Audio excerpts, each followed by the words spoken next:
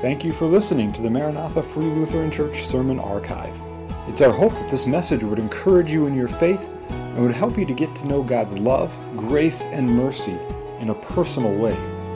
If you have any questions on the sermon or would like to know more about Maranatha, please visit us on the web at maranathafreelutheran.com or call our church office at 218-498-2808. Thank you, and may God bless.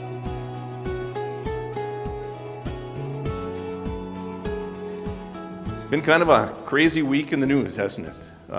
State of Minnesota has gotten front page publicity nationally and even in many foreign countries, and not necessarily the kind of publicity we'd like, though. Such social unrest in a Minneapolis suburb led to 3,000 National Guard members and 1,000 law officers from even other states joining together to provide what they called Operation Safety Net, and to keep the chaos and anarchy from breaking out like they did last summer. And hopefully now, with the verdict being rendered concerning that unfortunate death of George Floyd at the hands of the police last summer, the fury of public sentiment will subside, though it seems that some public figures are intent on stirring it up at times. So I've been reading in the Psalms lately. I became intrigued with the beginning wording of Psalm 2, where it describes the nations as being in an uproar or raging. And it also points us then to God's solution to that chaos. And I invite you to look with me at Psalm 2. And the title of my message today is Divine Politics. And as we look at this psalm, I think you will find it intriguing, too, how God deals with the uproar that is in our world. Please stand in reverence to God's word as we read.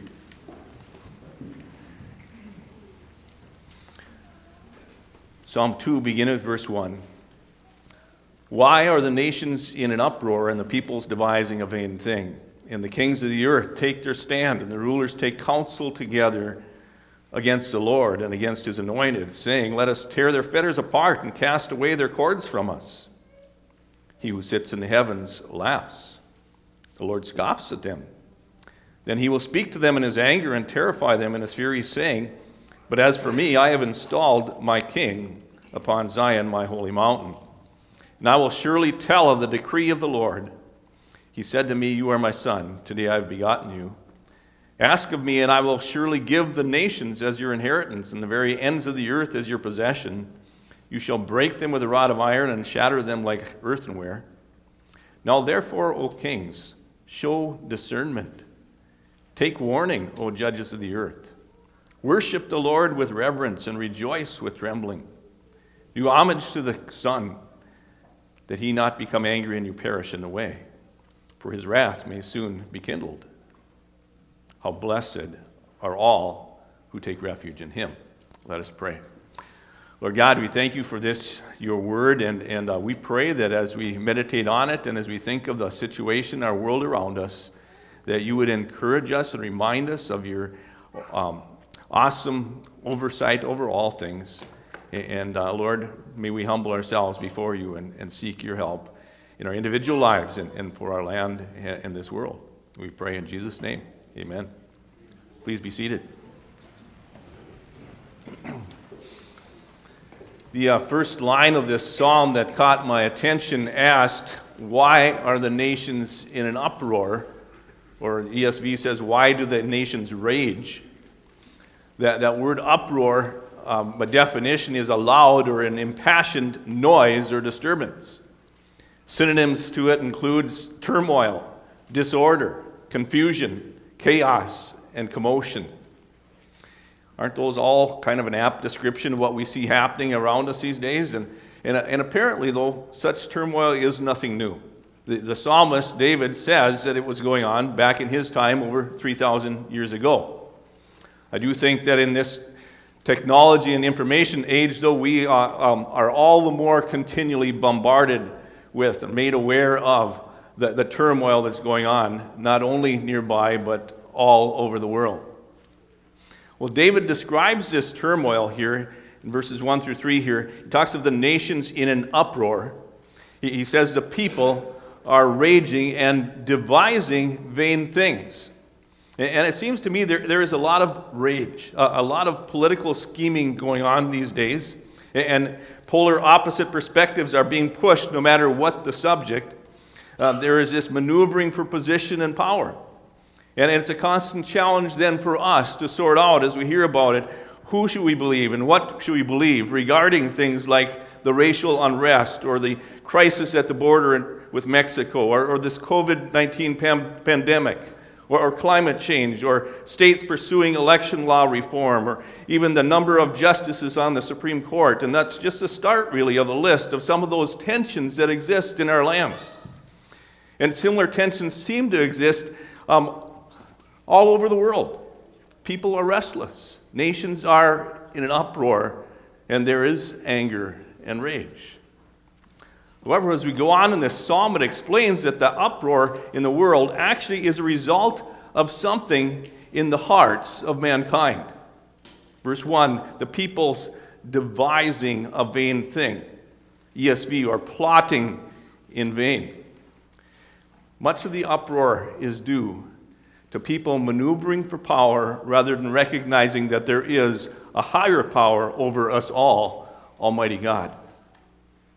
And the psalmist reminds us that plotting for position really is in vain, because all of us are accountable to God. But many all over the world are in denial of that, including people in high places at times, and in the leadership even of nations. And so in verse 2 here, he talks about the kings of the earth taking their stand and the rulers taking counsel together. And then he says this, against the Lord and against his anointed.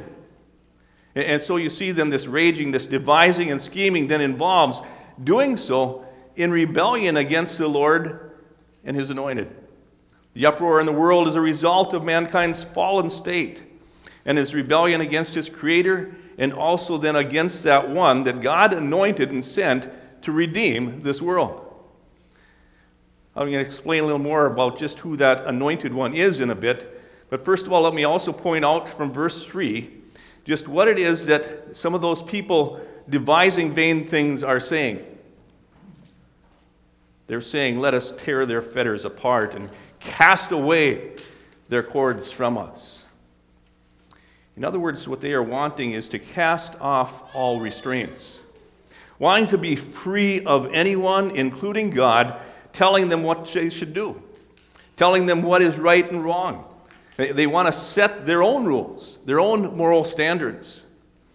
And now, isn't that much the tone that we see in our country in our time?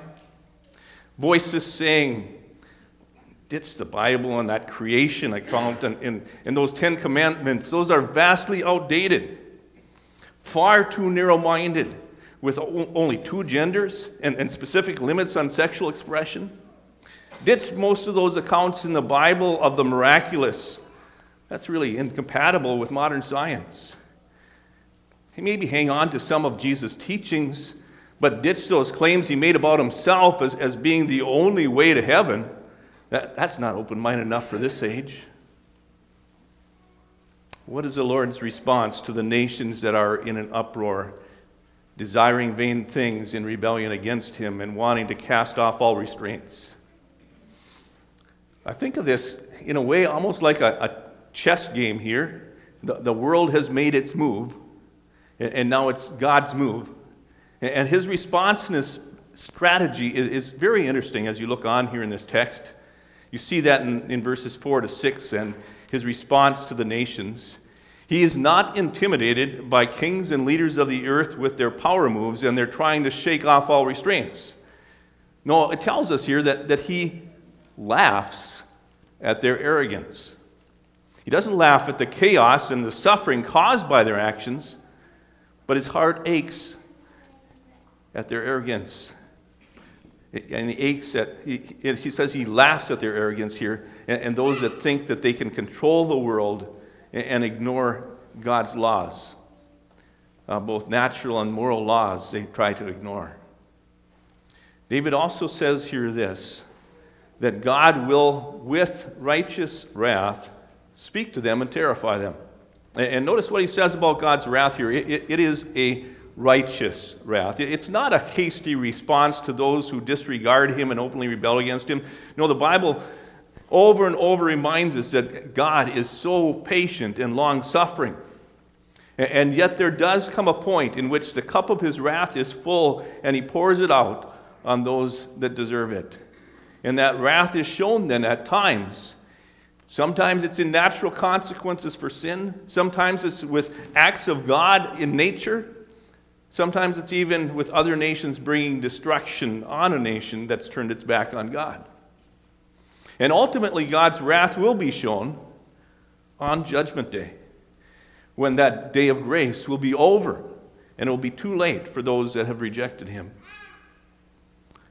So how does the Lord move then in response to the nations in an uproar and a people devising vain things and leaders maneuvering for power? Well, it tells us here he laughs at their arrogance, and he promises that his righteous wrath is coming sooner or later. And then the Lord in his divine politics does this most interesting move as well. He installs his own king on the holy mountain.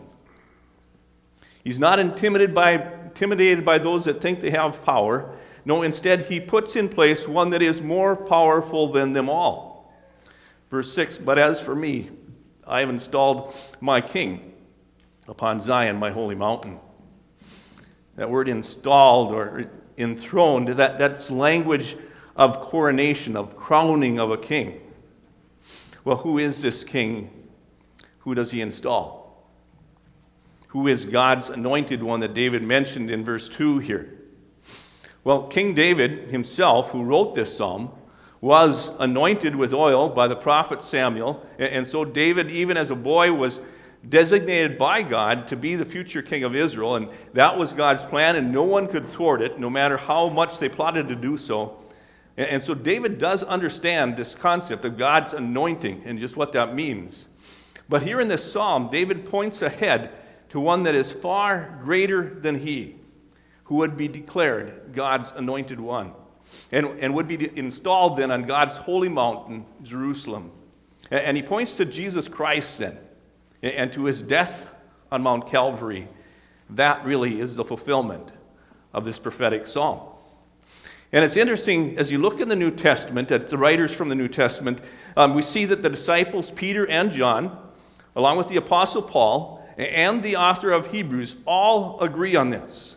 All of them refer to these verses in Psalm 2 as pointing to Jesus as God's anointed one that David was speaking about. And so God's response, you see, then, to a world that is in rebellion against him is to send his Son, the King of Kings, to this earth.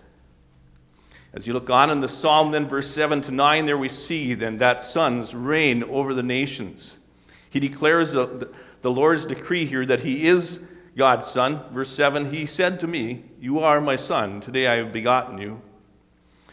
Well, when was that fulfilled? When did that happen that God made such a declaration? When we look in the New Testament, we see two different events where we have record of a voice from heaven declaring that about Jesus. At Jesus' baptism, when the heavens opened and the Holy Spirit descended like a dove, a voice from the heavens declared, "This is my beloved Son, in whom I'm well pleased." And then later, when Peter, James, and John were up on that mountain of transfiguration with Jesus, and they saw him glorified before them, there was this voice from the clouds that declared, "This is my beloved Son, in whom I'm well pleased. Listen to him." Well, those disciples never forgot that. Years later, when Peter wrote in his epistle that we have in our Bible, he referred to that event as a reminder then of who Jesus truly was, the amazing Son of God. And so God installed his king on his holy mountain. But as we think about it, he did so in a most unusual way. That all-powerful king, Jesus Christ, displayed his power. But not by physical force as other kings and their armies do. But no, his power was displayed by his profound teaching that stumped the religious leaders of his time, and by those amazing miracles that he did of healing and of controlling the forces of nature and even raising the dead to life. And then that king displayed his power in a most amazing way by willingly sacrificing himself for sinful mankind. And you know, with all of the hype in the news about George Floyd and more recently Daunte Wright's deaths at the hands of police, there have been those who have held them up as heroes that sacrificed themselves for a cause. However, although some good may come from their deaths, they did not offer themselves to die, nor were they faultless in what led to their deaths. But that was not the case concerning Jesus Christ. He, the perfect, sinless, all-powerful Son of God, was certainly able to stop the crucifixion from taking place, but he willingly sacrificed himself for us. And the Bible reveals to us that the King of Kings then took on himself on that cross the wrath of God that was due to us who are sinners in rebellion against our Creator. As we think then of the resulting reign of God's anointed one over the world, we see him declared God's Son. And then you look in verse 8 here, and it's interesting. I see it as him requesting his territory. God the Father says to him, "Ask of me, and I will surely give the nations as your inheritance, and the very ends of the earth as your possession." And God the Father then gives to the Son the nations as his inheritance. How does he do that? Well, he extends the invitation to people in every nation on earth to just turn from that uproar and chaos and look to the Son for forgiveness and for cleansing. And I think of Jesus himself offering this gracious invitation that we know of in Matthew 11, where he says, "Come unto me, all who are weary and heavy laden, and I'll give you rest." That's rest from the uproar and the chaos, rest for your souls. And that individual rest then is found when each person individually faces the reality of their own sins and confesses that, and then looks to Jesus for forgiveness and for heart transformation.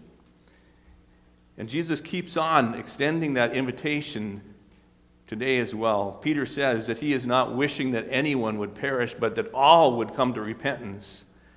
That's his wish. However, there is coming a day when the time will be up. And then he, God's anointed, will on that day show supreme rule. Revelation chapter 1, verse 7 says this, "Behold, he is coming with the clouds, and every eye will see him, even of those who pierced him." And all mankind then will be confronted at that point with the reality of who Jesus is and what they have done with him. And that will include rulers like King Herod and Pontius Pilate, and even presidents and world leaders today. All of them will one day stand before the King whom God installed over them all. And Philippians 2 tells us, "Then at the name of Jesus every knee will bow, in heaven and earth and under the earth, and every tongue will confess that Jesus Christ is Lord, to the glory of God the Father." And so in light of that final outcome then, as we look on in this psalm here, verses 10 to 12 here, we see then the Lord's advice to rulers and to peoples of the nations. The word to all rulers and peoples on earth starts with this: show discernment and take warning. To those who are rulers and leaders of nations, God's word declares, then remember who you serve and who you're really answerable to.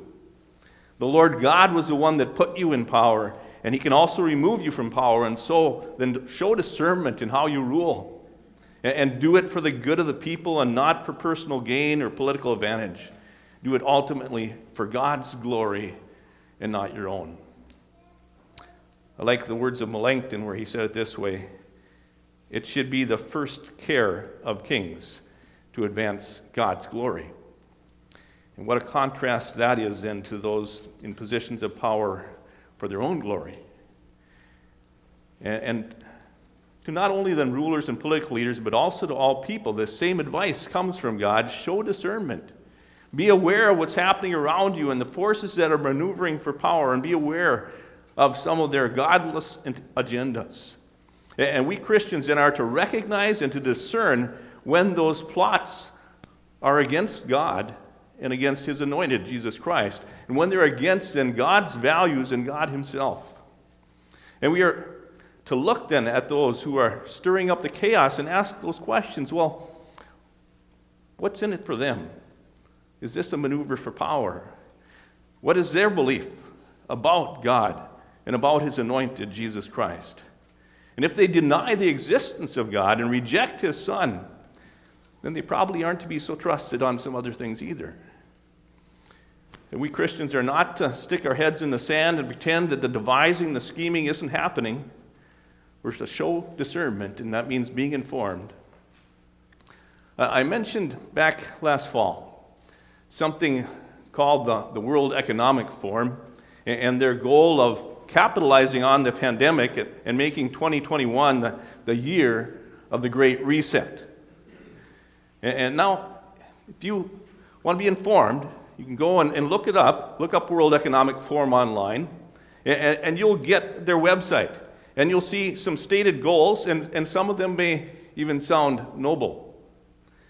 But you also will have access to some reviews that raise some alarms regarding an organization that's made up of some of the most wealthy and powerful elites in the world, seeking to use that pandemic to globally shape things economically and socially and related to climate change. As we become aware of things like that then, and of those agendas, it behooves us to ask then, well, how will that affect us? But also then, what's in it for them? And do they recognize the God who is over all things, or are they putting themselves in a position of God?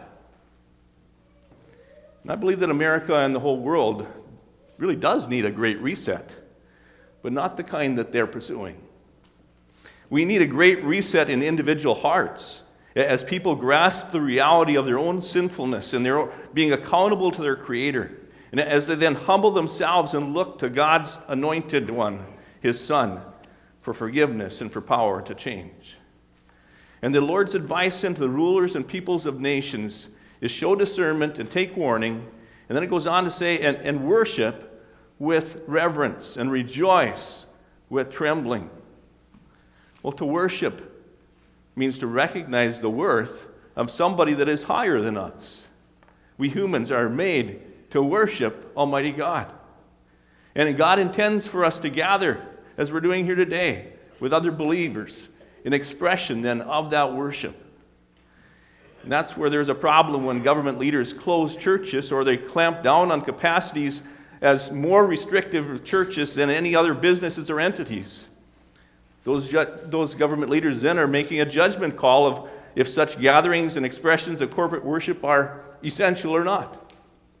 I'm thankful that in our state, earlier on, our governor changed his mind on that and agreed to allow gatherings such as we have today. And I've been encouraged to see that it's opening up in some other places as well. Just this last week, California removed all their restrictions on religious gatherings as well. That change took place partly due to because Pastor John MacArthur's church there took the health officials of the state to court and asked them to testify and explain then why it is that they were more restrictive of churches than of any other entities. And rather than have to testify in court regarding that, they chose to remove the restrictions. I believe we need to pray for other places though, where churches are really restricted, like up in Alberta, or in Canada, for instance. They're limited to 15% capacity. And there's a church up there that's been fenced off because they haven't complied with that. They're now meeting underground in order to worship together. The Lord's advice to the rulers and peoples of the nations is show discernment and take warning, and then recognize the value of worship and worship with reverence. And then he says, do homage to the Son sooner or later. Excuse me. So that means then not only worship the Creator God, but also bow before his Son, Jesus Christ. Some of you might have seen in the news in the last week here locally, there was a statue in front of a Catholic church in Fargo that had black spray paint painted over the face of Jesus. I appreciated, though, the response of a church spokesperson concerning that. Said this: our hope is that those responsible may someday experience their own encounter with the face of Jesus. According to Scripture, sooner or later, we all will. Every knee will bow and every tongue will confess that he is Lord. The Lord's advice then to all rulers and peoples on earth is show discernment and take warning, worship with reverence, and you will bow before the Son sooner or later. And then lastly in this psalm we see this: there's a word of encouragement to all who do bow before him here and now in this life, while it is still a day of grace. For you and I then, we are invited here, take refuge in him. As you live in this world with nations in an uproar and people devising vain things, take refuge in a personal relationship with God, your Creator, and his Son, Jesus Christ, our Savior, the King of Kings and the Lord of Lords, who one day will reign supreme and unchallenged. Let's pray.